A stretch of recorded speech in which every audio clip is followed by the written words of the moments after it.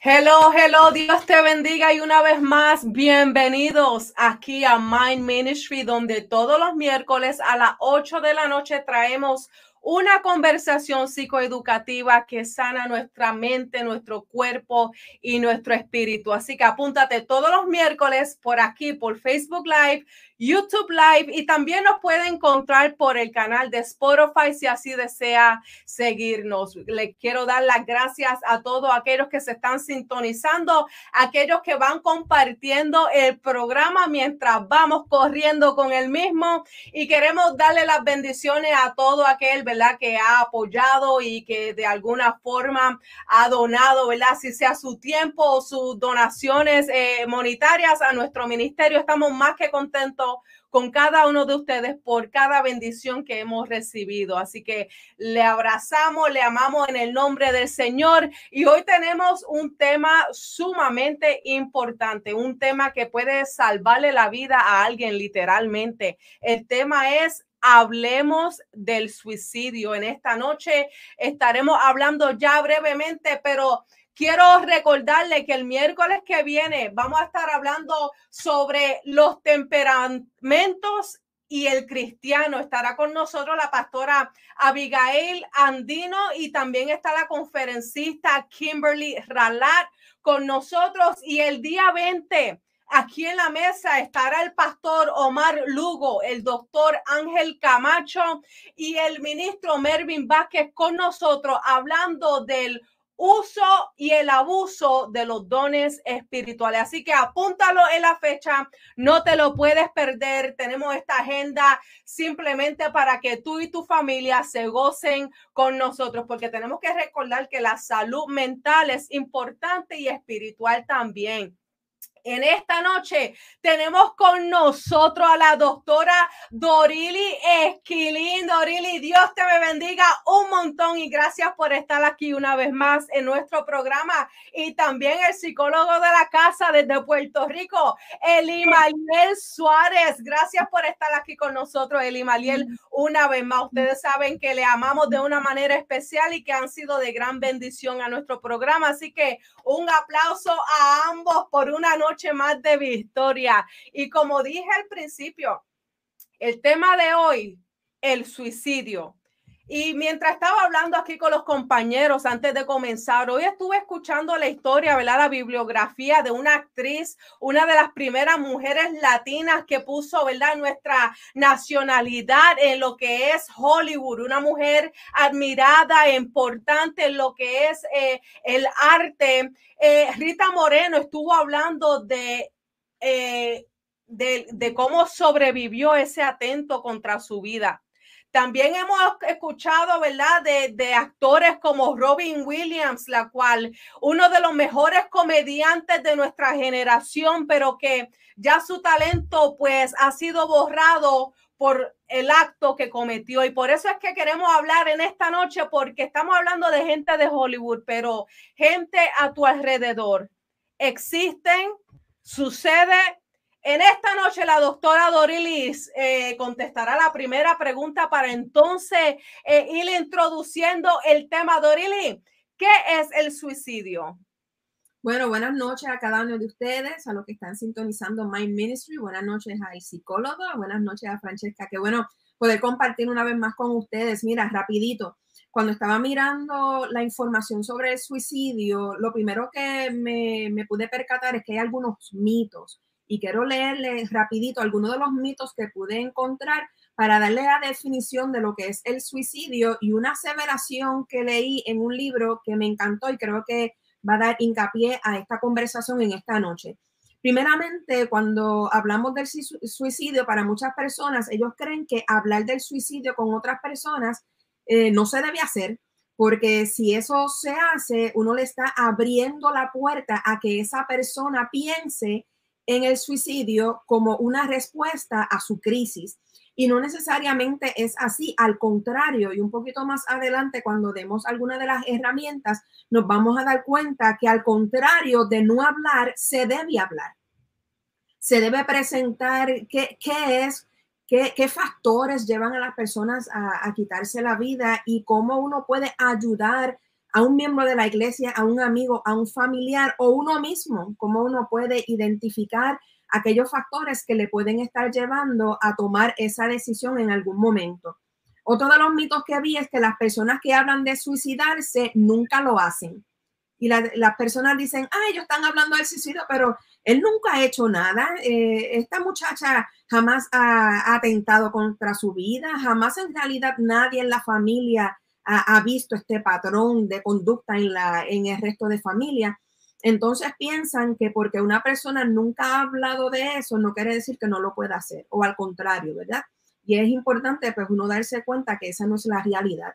Tercero, toda persona que se suicida tiene un trastorno mental y el psicólogo puede hablar un poquito más de esto, pero a veces nosotros le ponemos un signo, ¿verdad? O una marca a las personas y decimos, él ha estado depresivo toda la vida, quiere decir que se puede suicidar. Pero esta persona jamás ha tenido depresión, nunca se va a quitar la vida, nunca va a pensar en esto. Entonces, aunque no todas las personas que han atentado contra su vida han tenido una salud mental o un trastorno de salud mental escrito y quizás prescrito, no cabe duda de que sí puede haber algo que esté fomentándole hacia eso. Pero también hay personas que no tienen en realidad un trastorno mental, pero por alguna crisis familiar,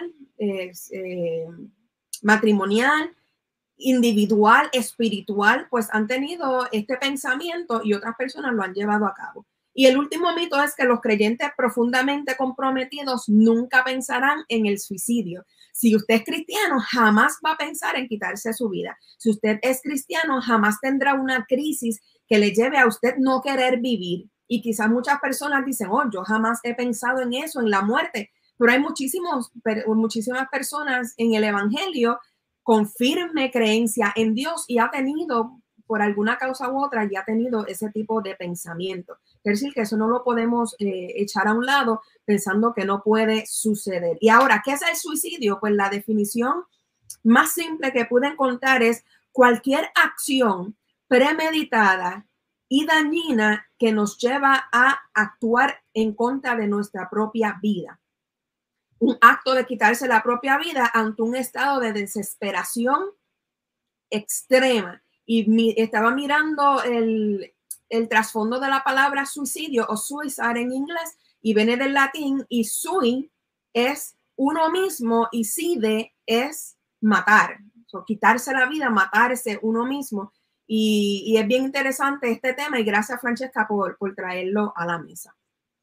Sierva, gracias a usted por la confianza siempre y excelente en comenzar con los mitos, porque verdaderamente algo que nosotros nos encontramos en diferentes tipos de conversaciones cuando estamos hablando con gente de confianza, quizás no es lo que esperamos escuchar, pero a veces sí es lo que esperamos de escuchar porque estamos todos acostumbrados a pensar igualmente. Así que, doctora, gracias por comenzar por esa parte. Elimaliel, ¿quiénes están a riesgo? O sea, ¿cuáles son esas señales de advertencia que podamos ver o podamos estar pendientes? Primero que nada, Dios te bendiga, Francesca, Dios bendiga a la pastora Dorilí. Un honor estar con ustedes una vez más compartiendo aquí en Mind. Te felicito por haber escogido este tema. Estamos en octubre, mes mundial de la salud mental, específicamente el día 10 de octubre se separa para hablar de lo que es la salud mental. Y cuando uno toca el tema de salud mental, es necesario e imperante abordar el tema de lo que es el suicidio. ¿Quiénes están propensos a adentrar y experimentar conducta suicida? Tú, la pastora, yo y cada una de las personas que nos están sintonizando en esta noche. ¿Por qué? Porque número uno, todos somos seres humanos. Y número dos, todos estamos propensos en algún momento de nuestra vida a experimentar una crisis. Tres, todos estamos expuestos a no necesariamente manejar esa crisis de la manera efectiva y acertada, lo cual nos consideraría y nos movería al cuarto punto, que es considerar el acto suicida como la solución para poder salir de ese problema que estamos experimentando. Por ende, es importante hacer la salvedad de que todos estamos propensos a vernos expuestos a una posible conducta suicida, pero hay unos que están en mayor posibilidad que otros. ¿Quiénes son esas personas? Y a veces pensamos, sí, los que tienen un trastorno de salud mental, y la doctora lo acaba de decir, esto no se trata de un trastorno de salud mental o de un diagnóstico de alguna condición médica. Esto se trata de tener salud mental, y la salud mental va por encima de tener un diagnóstico. ¿A qué me refiero?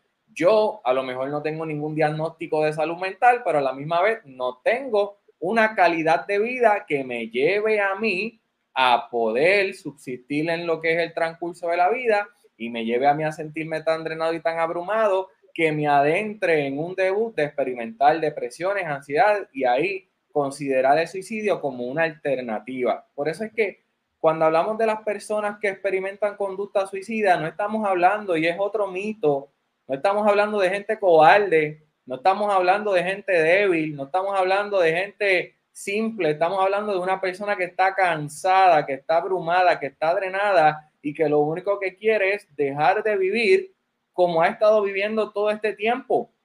Y una persona puede sentir quemazón con o sin un diagnóstico de salud mental, lo cual lo puede conducir a experimentar el intento suicida, que es cuando ejecuta la acción pero no logra el cometido, en otras palabras, no logra quitarse la vida, o a realmente quitarse la vida por completo. ¿Quiénes tienen mayor propensión si lo dividimos a nivel de género?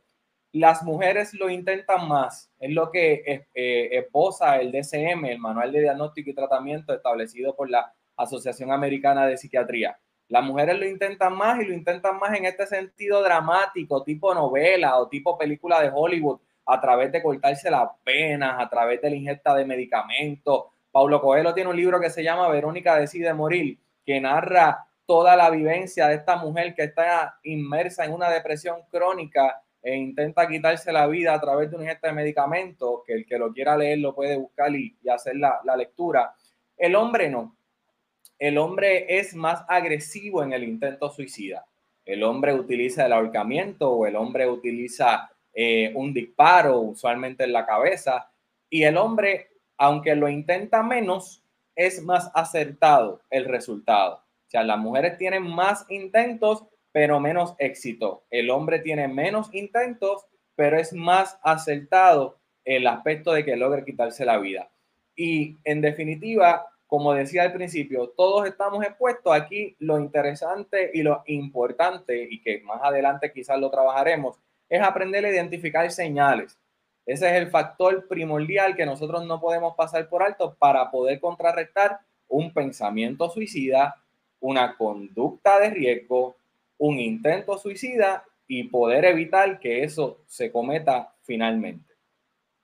Así mismo, y Elimaliel, mientras usted estaba hablando, me vino a la mente, ¿verdad? Y luego en los comentarios le voy a poner el nombre porque ahorita mismo no lo puedo recordar, pero de un hombre en San Francisco, que unos cuantos años atrás, él estaba contando en el programa, ¿verdad? De 60 Seconds.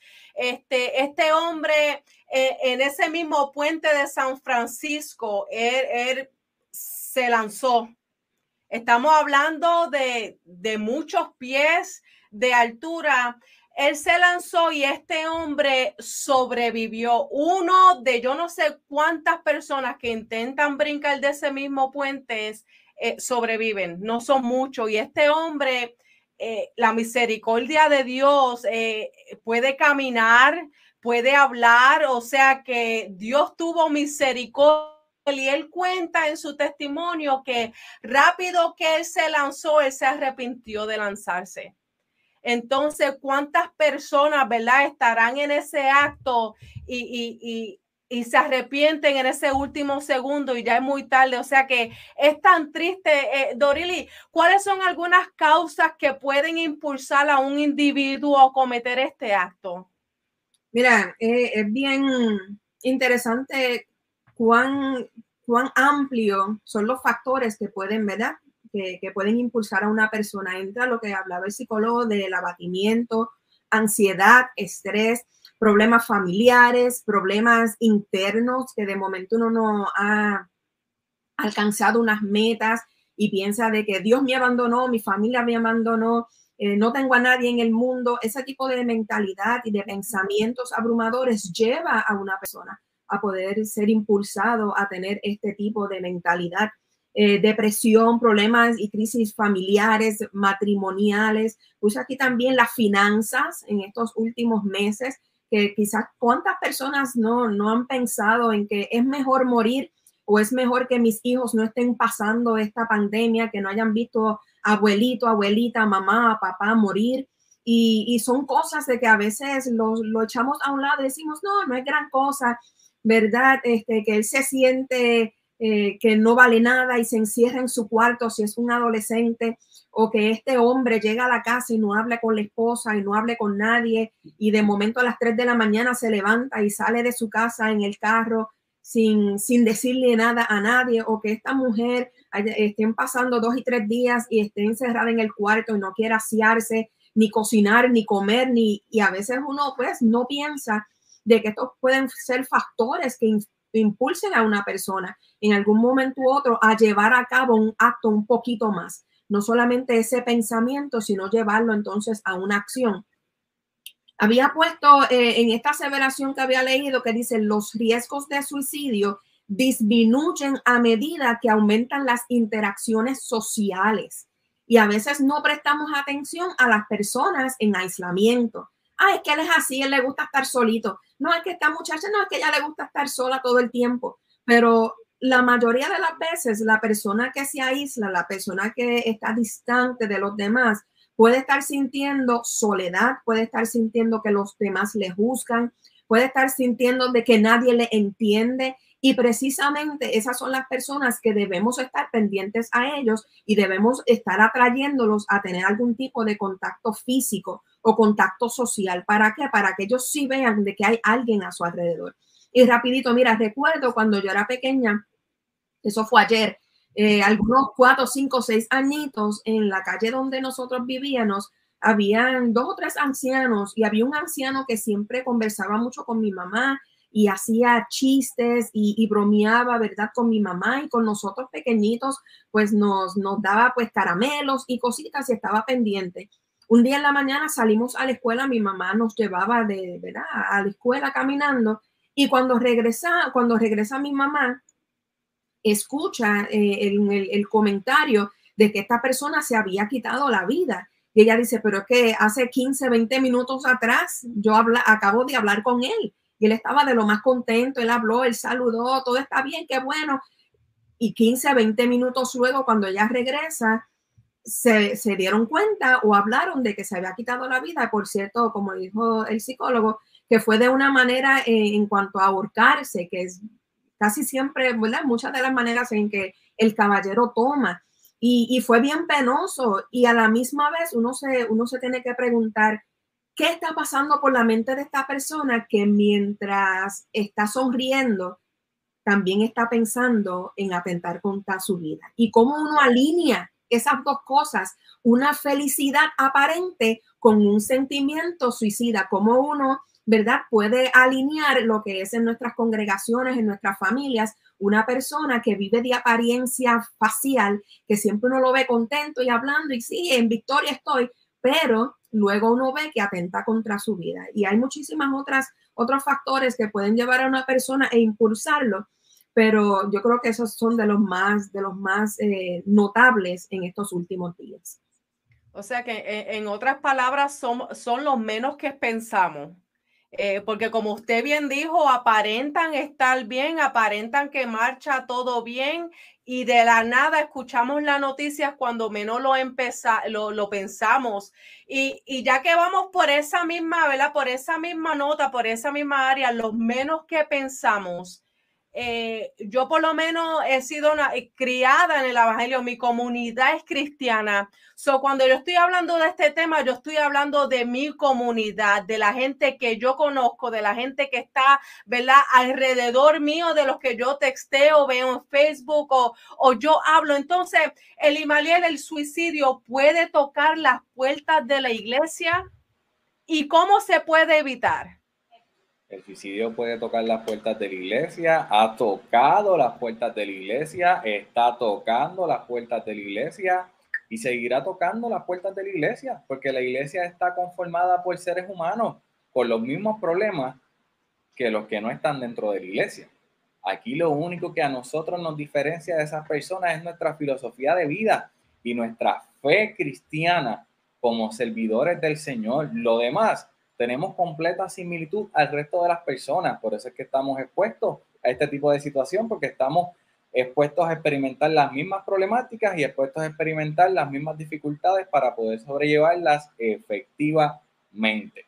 La labor de la iglesia es ser empáticos, es ser asertivos en el acercamiento, romper con el estigma de dejar de espiritualizarlo y dejar de decirle a la persona, ay, es que realmente tú tienes que dejar de pensar en esa bobería. Tú no puedes permitir que esa sanganería se apodere de tu mente. Yo debo de dejar eso a un lado y enfrentar la situación tal como es y canalizar la ayuda que esa persona necesita. ¿Necesitas consejería espiritual? Trabajamos la consejería espiritual. ¿Necesitas consejería psicológica? Trabajamos el aspecto de la consejería psicológica, pero nos dirigimos al área de necesidad que tiene la persona y no tratamos de minimizar, porque ese es el gran error que a veces cometemos, que como somos cristianos y como somos personas sumamente espirituales, y más Lucado lo habla en el libro Ansiosos por Nada, se nos ha inculcado y se nos ha enseñado que como somos cristianos no podemos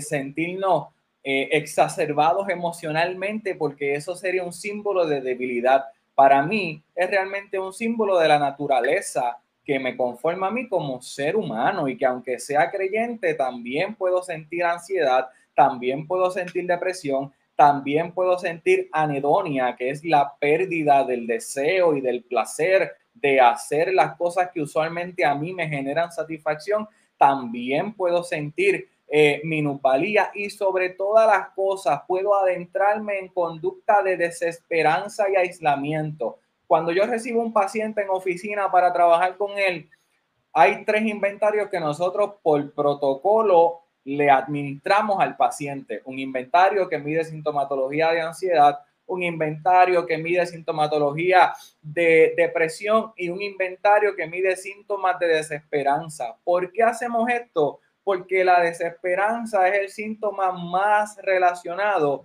al pensamiento suicida, porque la persona ya cuando está adentrada en la desesperanza es que ya la persona está llegando a un nivel donde he tocado muchas puertas y ninguna me ha respondido, y aún las que me han respondido no me han podido dar la ayuda que tanto yo estoy necesitando. Por eso es que creo en que se psicoeduque el cuerpo ministerial, el liderazgo de las congregaciones, porque está en los líderes, digo, y no es que los líderes estén, ¿verdad?, no estén expuestos a este tipo de situaciones también, pero creo en que el liderazgo debe educarse en este aspecto para aprender a identificar la persona que está considerando quitarse la vida. Me puede a mí dar señales visuales, pero la mayoría de las señales que una persona que está experimentando depresión y está considerando quitarse la vida son señales silentes, señales que si yo no desarrollo la capacidad de observar,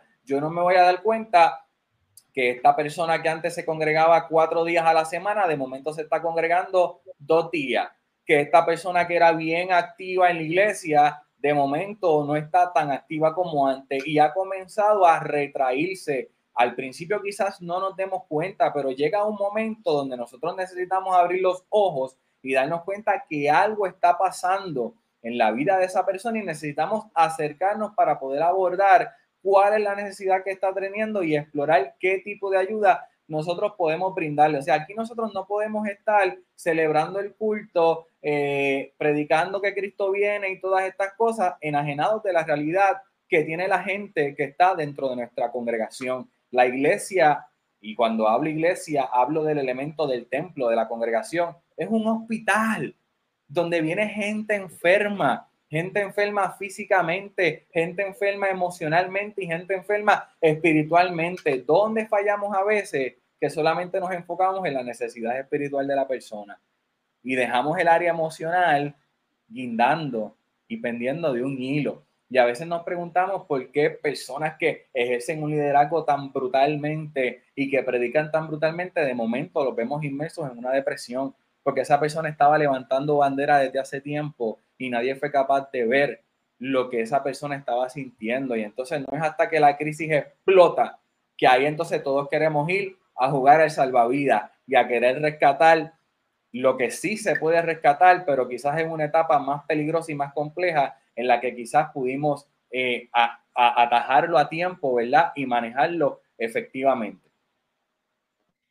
Y la importancia de reconocer que como iglesia, como cuerpo, como familia que somos, no solamente debemos de estar pendientes, ¿verdad? Nuestro hermano y a nuestra hermana, pero tenemos que también recordar que todos estamos aquí y podemos fallar en cualquier momento. Entonces, especialmente los líderes o los pastores a veces fallan y lo que hacemos es que le damos de codo o que ya no sirve, ya no tiene ninguna función, ya no puede ser parte de nuestra familia, de nuestra iglesia, de nuestro ministerio, no hay rehabilitación. Entonces cae en una depresión y hemos visto como los números en el suicidio dentro del pastorado ha crecido.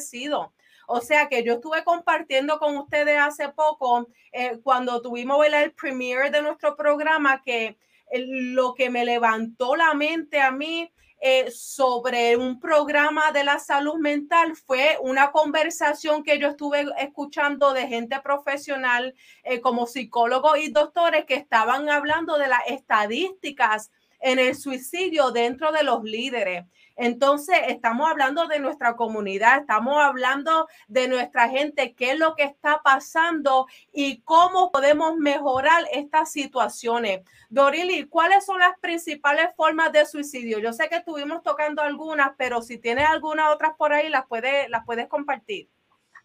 De acuerdo a como estaba hablando el doctor, para los hombres entra más en algo más violento, más drástico, lo que es el ahorcamiento, las armas, el saltar de un lugar alto, el montarse en su auto y estrellarse contra una pared, otro carro, otro auto, etcétera.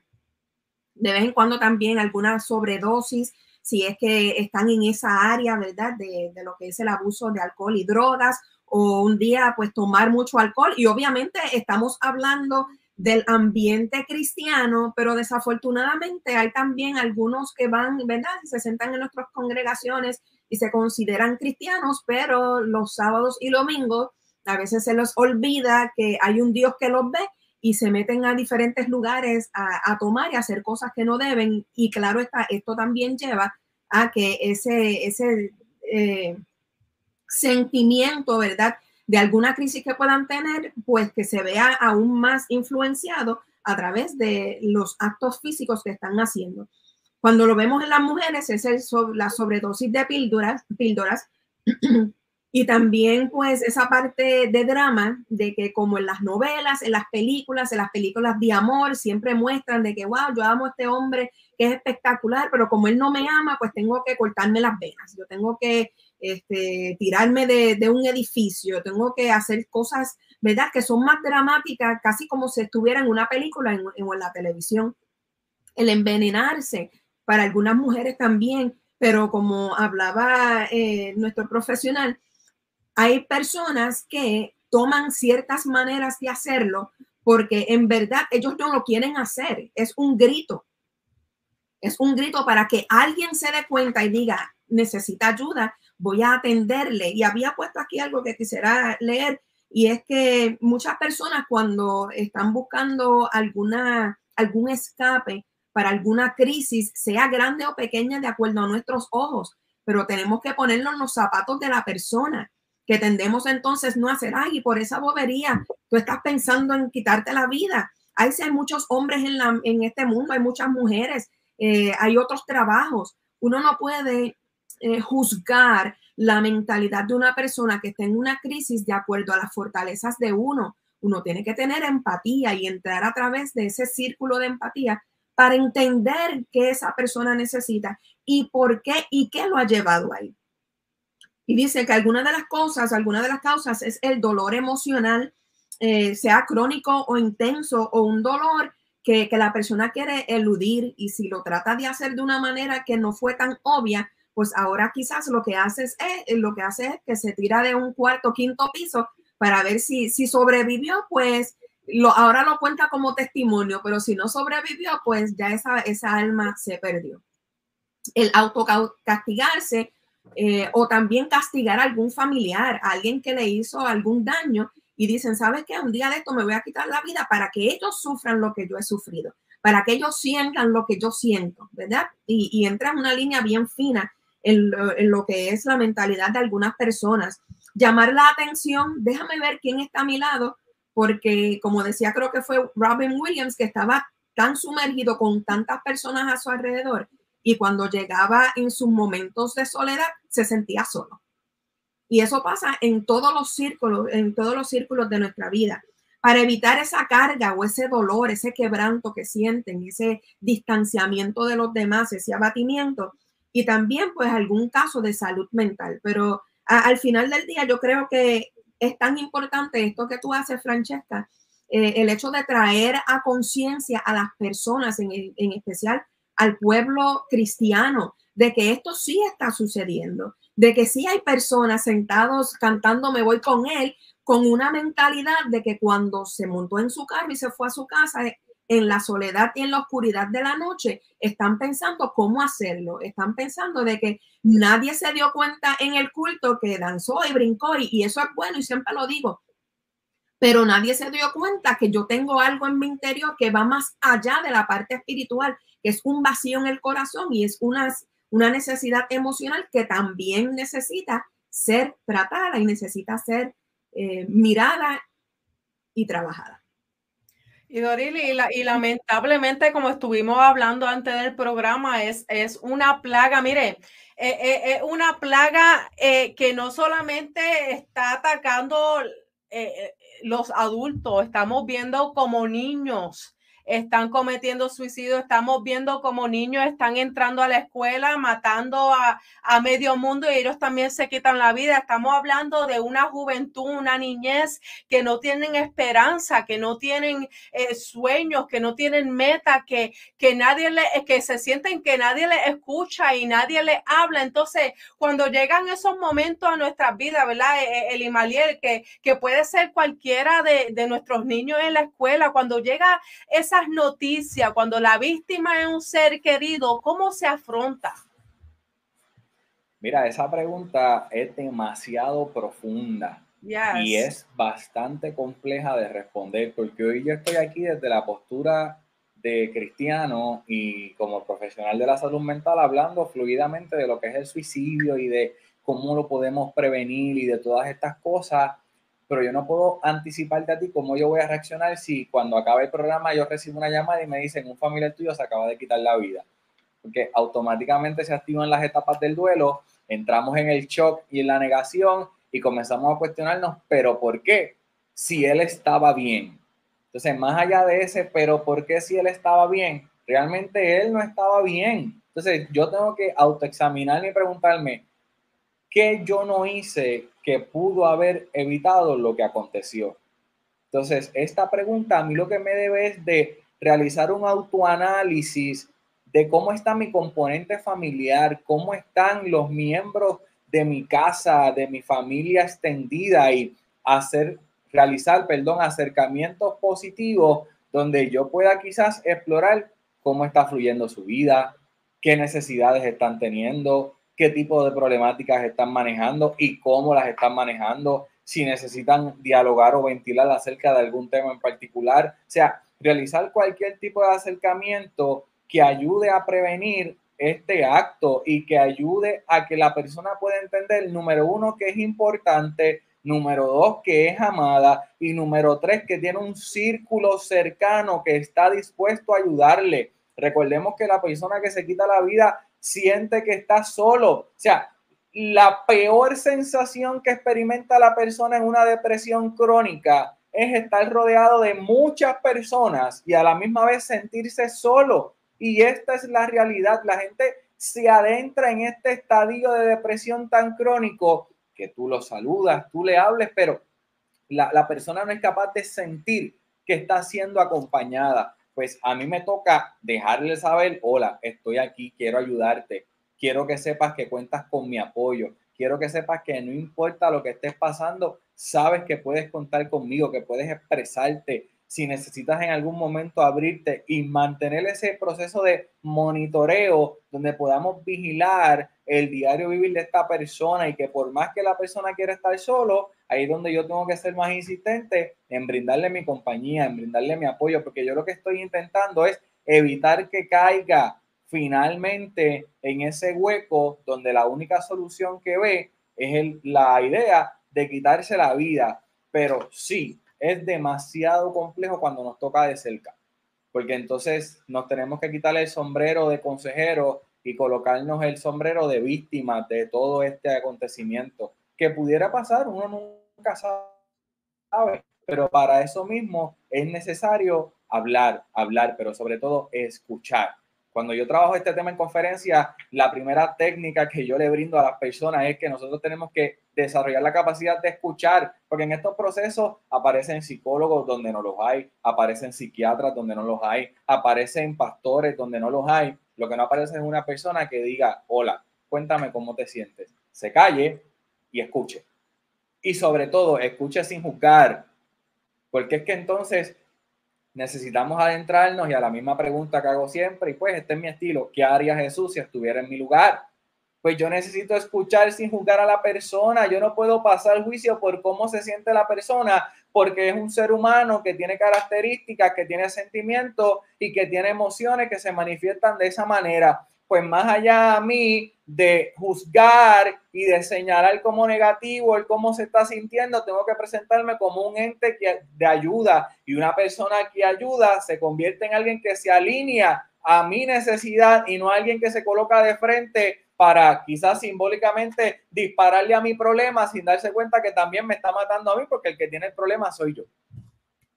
Y entonces, ¿cómo nosotros podemos ser empáticos? Por eso es que, mira, este tema es tan sensitivo para nosotros los creyentes, porque a veces nos paramos a predicar y decimos una de sandeces, y decimos una de disparate, y decimos una de loquera, y no nos imaginamos quién sentado en ese templo está teniendo una batalla mental que dijo, si el Señor no me habla hoy en el culto, cuando llegue a la casa definitivamente yo me voy a matar. Wow. Y entonces nos dejamos llevar tanto porque no, es que tienes que dejar que Dios trabaje en su vida. La persona está dispuesta a dejar que Dios trabaje en su vida, no se trata de eso. Se trata de que la persona no sabe manejar sus emociones.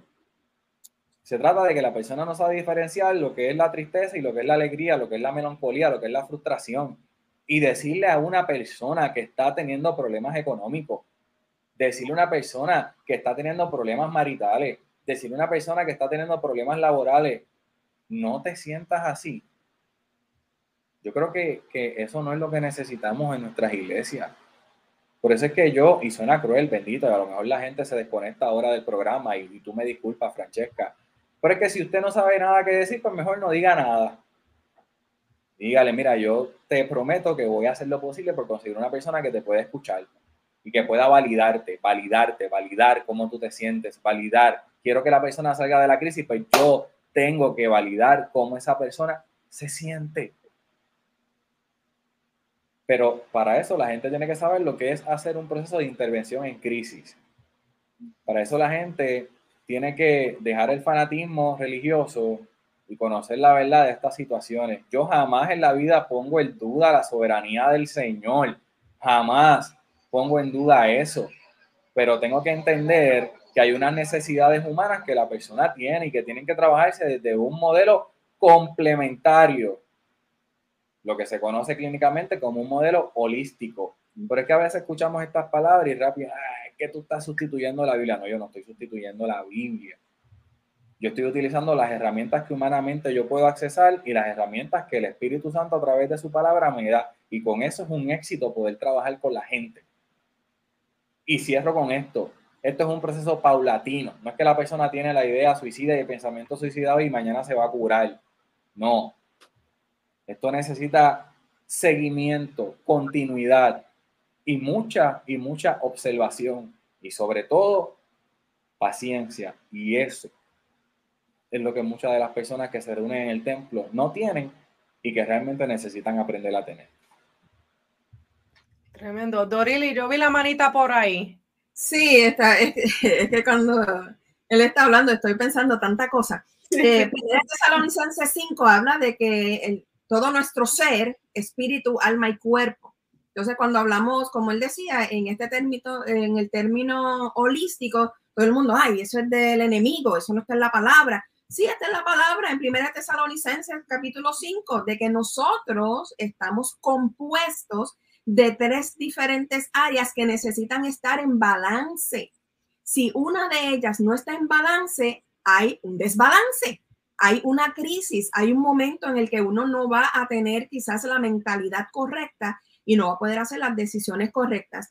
Yo soy maestra hace muchos años y una de las cosas que me he tratado siempre de hacer, aparte de enseñar la Biblia, claro está, es de prestar atención a mis estudiantes. Y ha sido a tal punto de que muchos de ellos, dentro de los breaks de la clase, después o antes, o me escriben o me escribían y me decían, mira, estoy pasando por esta situación. Y era tan simple, yo pude haberle dicho, no, yo solamente soy maestra de la clase de Antiguo Testamento, o de evangelismo, o de consejería cristiana, versus a decir, ¿en qué te puedo ayudar? ¿Cómo puedo ser, verdad? ¿Cómo te puedo brindar mi apoyo, mi ayuda, mi oído? Y no solamente era darle A o F si se la ganaban, ¿verdad? Era también ser esa persona que en momentos que ellos necesitaran a alguien, yo también estar ahí como una amiga. Entonces decía en estos días en una conferencia, yo decía, mira hermanos, las personas se han convertido tan mecánicas en cuando llegan a un lugar con personas que conocen, ¿cómo estás? Y cuando la persona trata de decirle, pues mira, estaba en una crisis, ay, no te apures, ora a Dios, que yo voy a orar también. Y siguen andando y dejan a la persona con la boca, con la palabra en la boca. Y yo digo, si usted no quiere escuchar lo que la otra persona le puede decir, que quizás usted le puede hacer ayuda, no pregunte. Por favor, no pregunte. No deje a la persona en esta etapa de que pude haberle dicho cómo me sentía para obtener una palabra de apoyo, un aliento, una motivación. Mas, sin embargo, la persona en realidad no me quería escuchar porque, ¿verdad? Se zapateó, ¿verdad? O hizo así con sus manos y siguió andando. Si uno no está en la disposición, como dice el psicólogo, de escuchar, más que estar hablando a veces pamplinas y boberías y que si sí, que si no, que si, mire, cállese la boca, escuche, ayude, busque dirección del Señor, dígale, Señor, si tú vas a poner a alguien frente a mí hoy por una necesidad, ¿sabes qué? Dame las palabras tú. Y si soy yo la que necesito entonces la ayuda, busquemos la ayuda. Unos años atrás, yo no sé qué pasó conmigo, pero yo fui a unas tiendas, a la tienda, al mall, y de momento había en donde se come, hay un montón de gentes y había alboroto y había música, había de todo. Y de momento yo sentí que todo eso se estaba cerrando y yo casi no podía respirar. Esto fue hace quizá algunos 10 años atrás. Y yo decía, pero ¿qué me pasa si aquí hay gente de más? Y como que mis oídos se cerraron y yo escuchaba, pero no escuchaba. Y fue la única vez que eso me pasó, pero yo me sentía a tal punto que yo sentía que yo me moría. Yo no sé si fue pánico, yo no sé si fue estrés, si fue ansiedad, una mezcla de todas esas cosas. Después, al psicólogo que me diagnostique ahí en esas cosas de que qué le habrá pasado a esa negra. Pero ¿saben qué? Cristiana de toda la vida, cantando, enseñando, ayudando con la juventud. Quiere decir que todos nosotros, como él decía y como decía Francesca, todos nosotros estamos en una línea fina de que en algún momento, si nos despegamos del Señor y aún pegados al Señor, porque la parte humana también sufre y se duele por diferentes crisis en la vida y que podemos estar con una lucha y un abatimiento que nos puede llevar a pensar de una manera diferente. Entonces tenemos que tener cuidado. Si usted no va a ayudar, no desayude. Ese es mi lema. No me vas a ayudar, ok, perfecto, pero tampoco me quites la ayuda. Muévete a un lado y permíteme entonces yo poder encontrarme con alguien que sí me va a atender la ayuda que yo necesito para poder ir por encima de esta circunstancia y estar sana. Tremendo, y me trae a la atención que estamos viviendo unos momentos sumamente difíciles, ¿verdad? Estamos viendo como el pecado está aumentando, como hay plaga, hay pandemia, y ya hemos establecido, ¿verdad? En unas cuantas semanas atrás que estuvimos hablando de las diferentes generaciones, pastoreando la generación Z para aquel que quiera buscar ese programa. Y todos estuvimos de acuerdo que estamos entre medio de una generación sensible. Entonces, entre más sensible sea, más pues propuesta estar a terminarlo todo. Entonces, es un tema, ¿verdad? Que estamos hablando que nunca se habla dentro de la iglesia. Es un tema que casi nunca se habla. Entonces, yo te hago la pregunta, ¿verdad?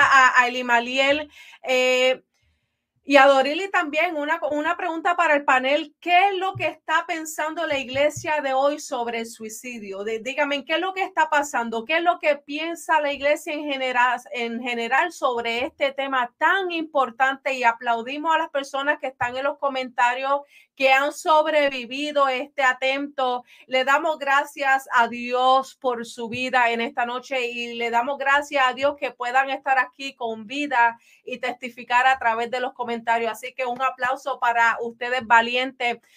Querido panel, ¿qué es lo que dice la iglesia? Tim Marín de los Pingües. Voy a tener la gentileza, la doctora en confianza. No, dale, en confianza. Ok, pues mira, Francesca, ¿qué te digo? Que crecí rodeado de personas que me dijeron, creyentes de la misma congregación, no estudia psicología porque te va a llevar el diablo. Y yo creo que esa es la muestra a veces de cuán fanático puede llegar a ser una persona que se congregue en el mismo lugar que nosotros. ¿Por qué te digo esto? Porque así de como enajenados las personas a veces están acerca de cuán eficaz puede ser que tú aprendas X conocimiento a nivel profesional y lo combines con tu filosofía de vida, así de enajenada muchas veces viven las personas cuando hablamos de este tema, que mencionamos el suicidio y de momento todo el mundo abre los ojos bien grandes como pescado de freezer, como siempre yo digo. Y realmente creo que en cierto sentido hay muchas personas en nuestras congregaciones que han evolucionado en cuanto a este pensamiento, quizás porque han tenido experiencias de vida que los han llevado a estar más cerca de vivencias como esta, donde personas dentro de su entorno familiar o amistades cercanas quizás se han visto relacionados con lo que es el tema del suicidio. Pero aún así nos queda un gran reto y nos queda una gran muralla por derribar en cuanto al estigma que existe en base a hablar de los aspectos de la salud mental y el pueblo cristiano. Y ese estigma, vuelvo y repito, existe porque lo miramos siempre todo desde la perspectiva espiritual y mientras no seamos capaces de abrirnos un poco más y romper con esa visión única de espiritual, pues tenemos nosotros, las personas que quizás hemos tenido la experiencia de educarnos un poco más en estos temas, de continuar haciendo fuerza para que ese muro finalmente caiga y la iglesia pueda entender que son problemas sociales, así como lo es la diabetes y lo es la hipertensión, pues también las situaciones emocionales son problemas que todas las personas pueden llegar a experimentar y pueden llegar a sentir desde el pastor de la iglesia hasta el celador de la iglesia o hasta el hermano que no ocupa ninguna posición, porque como dije hace un rato, somos humanos y eso es lo único que necesitamos para vernos propensos a este tipo de situaciones y este tipo de problemáticas. ¿Qué necesitamos? Sensibilizarnos y ser empáticos. Son dos de las estrategias que nosotros debemos de poner en práctica de hoy en adelante. Ser sensible, cerrar nuestra lengua y extender nuestros brazos. O sea, yo cierro mi boca y no hablo, extiendo mis brazos y doy un abrazo. Y entonces voy a ser más eficaz en el resultado que voy a obtener, porque si la persona se acerca a mí, es porque la persona vio algo en mí que no vio en más nadie y yo no puedo desaprovechar ese único momento donde la persona por fin decide abrirse y minusvalidarlo y tirar por la borda quizás los sentimientos de esa persona. Así que el llamado es a ser sensible, el llamado es a ser empático y el llamado es a acercarnos a esa gente que nadie se quiere acercar. Recuerden que los eruditos y los fariseos y los escribas, ¿por qué criticaban tanto a Jesús?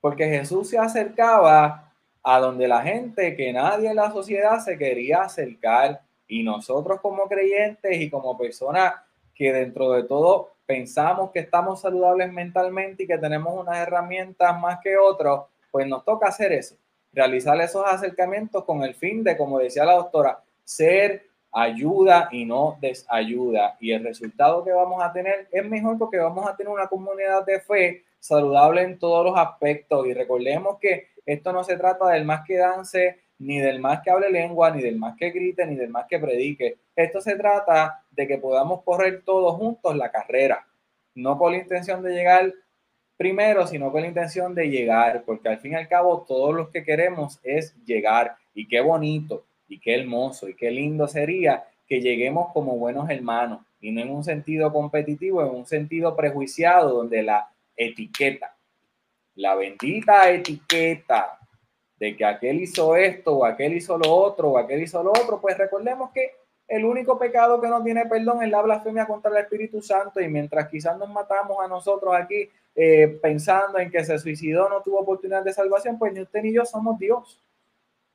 Y nosotros no sabemos qué oportunidad tuvo esa persona de arrepentirse. Y a lo mejor nos encontraremos esa persona en el cielo, quién sabe. Pero quitémonos el atavío de juez y coloquémonos el atavío de siervos, que ese yo estoy seguro que es el mejor que nos queda. Y ayudémonos a que seamos comunidades de fe saludables emocionalmente, socialmente. Son muchos los retos que estamos viviendo y la iglesia necesita continuar alimentándose y trabajándose tanto en la palabra como en estos temas para poder ser eficaz, y para los que están afuera buscando alternativas, vean la iglesia como un lugar que realmente representa el refugio que ellos tanto están necesitando. Y que para eso fuimos llamados, ¿sabe? No olvidarnos de dónde Dios nos sacó. Y gracias, pastor, por escribir en los comentarios. Él escribió por aquí: lamentablemente pensamos que todo es demonio. Y por eso es que a veces, ¿verdad?, escuchamos la palabra suicidio y rápido reprendemos en vez de escuchar. Así que ya que vamos por ese, ¿verdad?, por ese espíritu, Dorili, ¿qué dice la Biblia? Mira, encontré unos versos que me chocaron porque lo leí en una versión diferente, en el Salmo 40, que dice: con paciencia esperé que el Señor me ayudara. Una actitud mía, con paciencia yo esperé que el Señor me ayudara. Y Él se fijó en mí y oyó mi clamor. Me sacó del foso de la desesperación, del lodo y del fango. Pero esta es la partecita que me gusta. Puso mis pies sobre suelo firme y a medida que yo caminaba me estabilizó.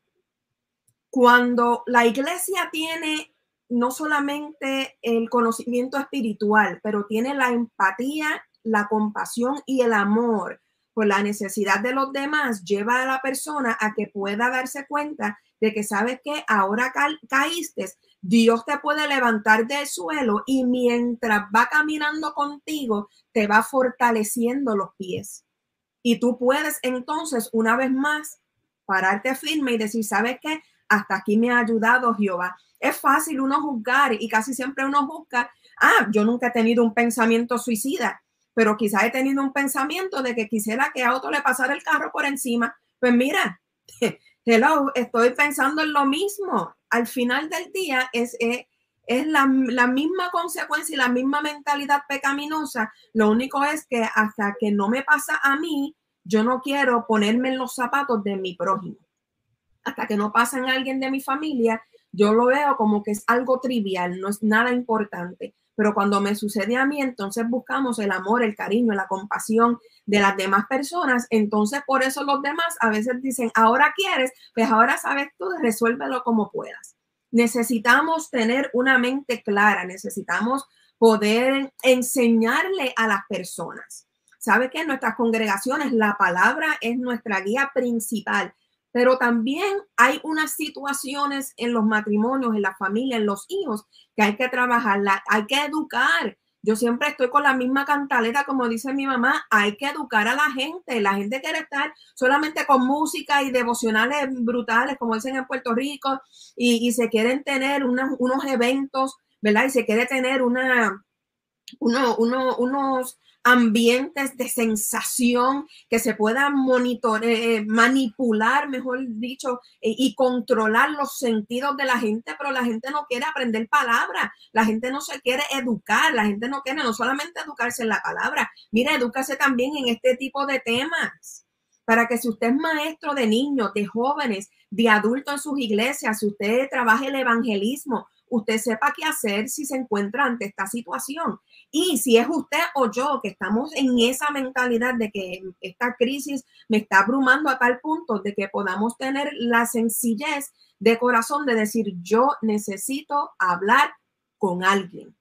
Y que uno no se sienta juzgado. Ay, la doctora Dorili, ¿cómo va a ser? Ella ha dado tanta conferencia y ha enseñado por 20 años y está en depresión. Mira, hermano, sí, a uno también le entra, de que uno cuestiona, de que de vez en cuando uno dice, ay, Señor, ¿sabes? Si tú vinieras ya para que esto se acabara. Esa es la realidad de la vida. No podemos tapar el cielo con la mano y después hacernos los súper espirituales, porque ¿sabe qué? Como decía el Imaliel, van a haber sorpresas y solamente Dios es quien sabe qué va a pasar. Hasta ahí lo dejo. Así mismo es. Elimaliel, no sé si tenía algo que añadir. Me río porque escucho a la doctora y lo que viene a mi mente rápido, esa persona que se acerca y dice, entraste en depresión, Dorili, porque dejaste de orar y dejaste de ayunar y dejaste de buscar a Dios, y es como que, mire, por favor, o sea, necesitamos madurar un poco más en ese aspecto, y no es porque hayamos dejado de orar y no es porque estemos en pecado, sino porque nuestras emociones se están manifestando, punto, y se acabó. Y hay que trabajar con ese aspecto, pero es romper lo que hemos dicho, romper con el dichoso y bendito fanatismo religioso. Francesca. Y le hago esta pregunta a ambos, ¿verdad? O que estamos hablando del tema, estamos hablando de cuáles son los riesgos, la advertencia, estamos cómo se puede evitar nosotros como la iglesia aquí, lo que estamos escuchando, lo que estarán escuchando a través de YouTube o quizás mañana o en la semana a través de Spotify. Nosotros, la iglesia, ¿cómo podemos ayudar a prevenir a que nuestros abuelos, nuestros tíos, nuestros jóvenes, nuestros niños tomen este acto del suicidio? ¿Qué podemos hacer como la iglesia que somos? Elimaliel primero. Cumplir con nuestra labor. O sea, la iglesia tiene una labor de predicar el evangelio, pero la iglesia tiene una labor comunitaria y una labor social importantísima. El problema es que nos encerramos en las 4 paredes y nos limitamos simplemente a llegar a las 7, dar el culto y a las 9 irnos. Y actuamos como si no hubiesen más problemas y más situaciones que atender. Mire, no estamos pecando si en vez de dar un culto, en vez de o sea, si en lugar de celebrar el culto esa noche lo que hacemos es una reunión congregacional, o si en lugar de dar un culto esa noche hacemos un solo para hombres, un solo para damas, un solo para jóvenes, donde se ausculte las áreas de necesidad que tiene la gente que está viniendo aquí. Pero tenemos que romper con la rutina y romper con esos paradigmas y adentrarnos en las necesidades concretas y reales que tiene la gente que visita nuestra congregación. A veces tenemos personas dentro de nuestra congregación que mientras nosotros tuvimos una buena cena, esas personas ni siquiera tuvieron para comer. Y así como trabajamos esa necesidad, pues es importante que trabajemos el aspecto emocional y es importante abordarlo. Pero si nosotros no comenzamos a auscultar y a explorar, pues se nos va la vida. Y entonces no es hasta que explota la crisis, como dije hace un rato, y llegamos a la problemática ya manifestada en todo su esplendor, que comenzamos a decir, no, pues tenemos que elaborar un plan. Entonces, cualquier parecido a prácticas gubernamentales, pues no es casualidad, porque entonces vamos a elaborar un plan, vamos a hacer algo, y todos se queden, vamos a hacer algo, vamos a hacer algo. ¿Qué estamos haciendo? Pues tenemos que romper con ese no hacer nada y comenzar a explorar cómo se sienten nuestros ancianos, nuestra población de la tercera edad. Es una población que se ha visto inmersa en estas prácticas. Mire, la Organización Mundial de la Salud establece que cada año se suicidan cerca de 700,000 personas a nivel mundial, y es absurdo pensar que de esas 700,000 personas ni uno sea creyente. Wow. O sea, si alguien me dice a mí que de esas 700,000 personas nadie es creyente, caramba, ¿sabes? Por cada suicidio consumado hay muchas tentativas de suicidio. O sea, alguien se quita la vida y hay más personas que continúan intentándolo. Y que no veamos que alguien famoso lo haga, porque eso le da el pie forzado a la gente a realmente hacerlo. Aquí en Puerto Rico hace unos meses, si no un año, se suicidó una persona, se me olvida el nombre del caballero, él escribió el libro El poder del metabolismo, Frank Suárez. Y era una persona muy reconocida en la isla porque se dedicaba a ayudar a las personas a perder peso y de la nada se suicidó.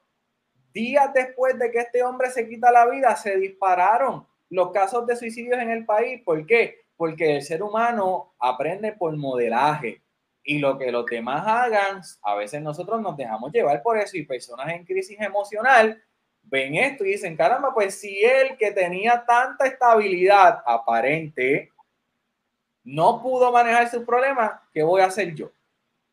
Y entonces, hello, eso mismo pasa en nuestras congregaciones. Entonces, no es hasta que un pastor se quita la vida que decimos, wow, tan cargado estaba el pastor que se quitó la vida. Pues mire, sí. Y el problema es que a veces miramos al pastor como un superhéroe. No, es un ser humano. Entonces, necesitan los pastores y los líderes desahogarse y ventilar el cómo se sienten y cuán cargados ministerialmente se sienten. Sí. Ahora, ¿cómo los convencemos de que realmente lo tienen que hacer? Pues eso es tema para otro programa. Pero sí, porque entonces cargan con sus problemas familiares y también con los problemas de la iglesia. Yeah. Pero entonces, óyeme, hay que romper con estas creencias erráticas y nos toca a nosotros. Y pensamos que tenemos 1000 años para hacerlo. No, lo tenemos que hacer ahora.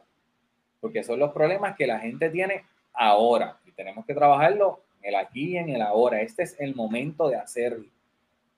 Y realmente, Francesca, de eso se trata. Y eso es lo que la gente tiene que hacer. Y estamos aquí para eso. ¿Y cuántas personas ahora mismo en silencio están quizás viéndonos a nosotros hablar y en silencio están diciendo, sí, es verdad, yo me siento de esa manera, pero el miedo a decir que como líder me siento así, porque volvemos a lo mismo, nos sembraron que como somos los super espirituales no podemos hablar de esto. Pues mire, sí, hay que hablar de esto, hay que trabajar estas situaciones y hay que encararlas de manera afirmativa, asertiva y con la intención de ayudarnos unos a otros. Pero es más fácil tildarnos de débiles y de frágiles y de sensibles, pues son cualidades del ser humano. Pero más fuerte es el que reconoce su debilidad que aquel que aparenta ser alguien que realmente no lo es.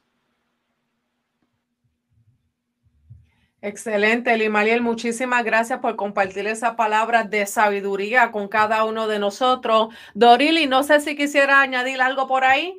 Sí, rapidito, miren, hablen sobre este tema y todos los otros que se han hablado a través de My Ministry y de quizás otras plataformas. No tener miedo, no entiendo por qué en nuestras comunidades de fe hay miedo a hablar sobre tópicos que están booming en nuestra sociedad, que donde quiera se ven películas, en la televisión, se ven las radios, los muchachos, nuestros jóvenes lo escuchan en la escuela, donde quiera se escucha. Y donde único no se puede escuchar es en la iglesia. No, todavía yo no he podido entender ese fenómeno porque para mí es un fenómeno. Educar a los padres. Quien más rato está con los hijos son los padres, con los adolescentes, con los niños, con los adultos. Pues sabe que eduque a los padres para que puedan tener unas herramientas cuando estén en su casa con sus hijos. Eduquen a los hijos porque hay hijos que pueden ver y notar también de que hay padres que están en una depresión, en ansiedad, en crisis, que pueden llevarlos a tener este tipo de mentalidad. Si es líder, esté pendiente a sus ovejas, pero también esté pendiente a usted y a su casa, a sus hijos, a su esposa y a su esposo. Porque a veces se dan tanto a buscar las herramientas para los de afuera y se le olvidan que adentro también puede haber este tipo de crisis. Desarrolle un grupo de apoyo, hay grupo de adoración, hay grupo para actividades, hay grupo de evangelismo, hay grupo para limpiar la iglesia, hay grupos de todo, menos grupos de apoyo. Eso no existe. Eso existe mucho en las iglesias americanas, pero en nuestras iglesias hispanas no, eso es como que no es importante. Tienes un problema de crisis, ayuna 40 días. Tienes un problema en tu matrimonio, lee la palabra más, que es que ven a la clase bíblica, que es que estás faltando. Mire, por favor, vamos a ponernos serios. Vamos a darle las herramientas a la gente. Dios puede hacer maravillas en el ser humano, pero si el ser humano tiene una capacidad y tiene una madurez para abrir su corazón para que Dios lo haga. Si no, van a entrar en crisis y esa crisis va a estar sentada en el segundo banco de nuestra congregación aplaudiendo y cantando coritos, pero saliendo de ahí peor que como entró, porque siente que nadie le presta atención. Y lo último que lo vi como que por ahí mi mamá lo puso y me dio curiosidad en comentarlo, es que si la persona no tiene la capacidad, cualquier líder o persona a quien alguien se le acerca con una necesidad diciendo de que quiere atentar contra su vida, si usted no tiene las herramientas, no se quede callado, por favor, hable con alguien que le pueda ayudar. Edúquese, sería fabuloso que todas las personas se educaran de alguna manera u otra o de algún nivel a otro. Pero si no es así y usted no se va a educar ni le interesa mucho la educación y alguien se le acerca o usted ve una persona que puede tener una necesidad, por favor refiéralo, no se invente cosas, no empiece a hablarle cosas ahí como que usted no, para salir del paso. Si usted no va a ayudar, una vez más, no desayude. Por favor, búsquele ayuda a esa persona para que después usted no tenga la culpa de que esa persona hizo algo o atentó contra su vida y usted la tuvo en su mano y no hizo nada. Gracias, Silva. Y a todos aquellos que nos están escuchando, miren, nosotros comenzamos un proceso muy difícil globalmente el año pasado, lo que es la pandemia, ¿verdad?, del coronavirus. Mientras estuvo esta pandemia, de la forma en la cual todos hemos puesto de nuestra parte fue usando una máscara. Esa máscara, ¿verdad?, nos ayudó a no contagiarnos tan a seguido. Nos protegió, nos guardó y fue algo que todo el mundo completo vino junto y unánimemente tomaron la misma decisión de cuidarme a mí, cuidarte a ti, simplemente con el acto de ponernos una máscara. El suicidio es una pandemia, es un fenómeno, es una plaga que está atacando con nuestras familiares, con nuestra iglesia, con nuestros vecinos, con nuestra comunidad. ¿Qué podemos hacer para ayudar y evitar que esta plaga siga creciendo? Teniendo una conversación.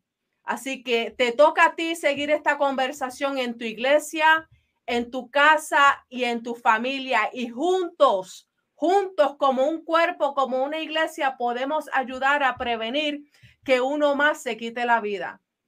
Tenemos el poder de bajar los números en la estadística. Tenemos la educación y los recursos, las herramientas están disponibles para luchar con este monstruo. Así que toma de tu parte porque ya nosotros 4 hemos tomado nuestra parte en esta noche. Hemos traído el tema, hemos traído la conversación, hemos traído las ideas y herramientas para poder vencer.